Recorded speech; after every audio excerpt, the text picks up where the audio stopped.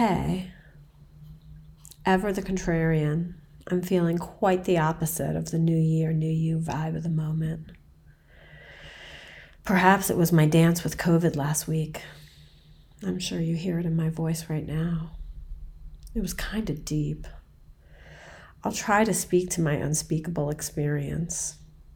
I won't lie. It was hard. Despite my vax status, I didn't experience it as a quote-unquote little cold. It felt more like a medicine journey, an internal vision quest of sorts, a deeply uncomfortable physical experience that when surrendered to was accompanied by a dreamlike trance in and out of wakefulness, filled with imaginal experiences and messages.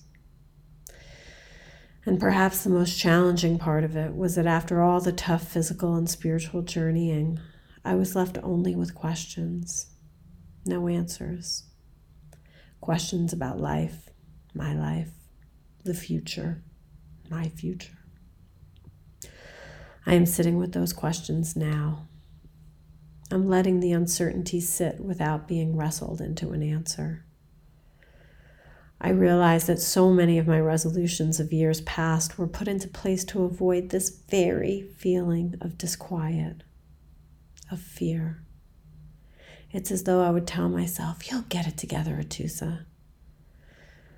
But what I talked about last week is building strength within me despite my physical weakness.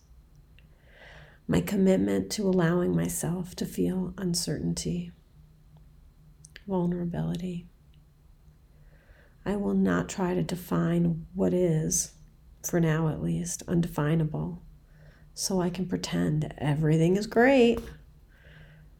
Because everything is great. It's exactly as it should be. No need to hide behind a resolution or a promise of a happy ending. What I'm starting to understand is that the greatest show of strength is vulnerability. The greatest show of courage is when we feel fine showing the world our soft belly.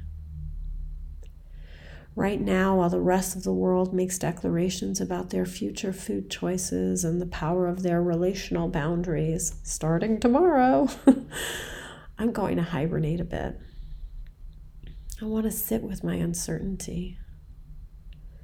I want to keep practicing holding the uncomfortable feeling in my body. I don't want to think about writing this letter. I don't want to think about social media. I don't want to be present with anything other than my own exposed, soft belly. I want to take my sweet time practicing vulnerability without any pressure to perform or conform. I want to listen to my body's wisdom, my soul's wisdom. I suspect my greatest strength and power lies on the other side of this quiet, gentle, self-loving practice. Or not, TBD. I'm leaning into what the great poet David Whyte calls the winter of listening. I'll actually read the poem at the end of this blog post. And when you read the poem, you'll know just where I'm at and see if this may be your zone too. It just may be too soon for resolutions, my sister. Whyte says that within this poem is an ancient intuitive understanding of winter as a time to leave things alone, to let things remain hidden, even to themselves.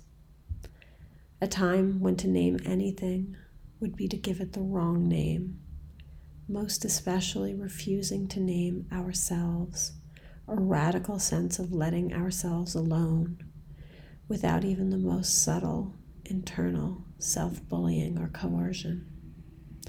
In other words, vis-a-vis resolutions, don't believe the hype, it's a sequel. I may not write next week, and still, I may. Please know that when I learn something, there is no one I want to share it with more than you, dear reader. but I'm being called into the classroom for now. Weekly letter or no letter, you know where I am. 24/7 as always at atusa@atusa.com. And I will always have access to my emails. All right, I'm going to read this poem for you now. The Winter of Listening by David Whyte. No one but me by the fire, my hands burning, red in the palms, while the night wind carries everything away outside. All this petty worry, while the great cloak of the sky grows dark and intense round every living thing. What is precious inside us does not care to be known by the mind in ways that diminish its presence. What we strive for in perfection is not what turns us into the lit angel we desire. What disturbs then nourishes has everything we need. What we hate in ourselves is what we cannot know in ourselves, but what is true to the pattern does not need to be explained. Inside everyone is a great shout of joy waiting to be born. Even with the summer so far off, I feel it grown in me now and ready to arrive in the world. All those years listening to those who had nothing to say. All those years forgetting how everything has its own voice to make itself heard. All those years forgetting how easily you can belong to everything simply by listening. And the slow difficulty of remembering how everything is born from an opposite and miraculous otherness. Silence and winter have led me to that otherness. So let this winter of listening be enough for the new life I must call my own. We speak only with the voices of those we can hear ourselves, and only for that portion of the body of the world it has learned to perceive.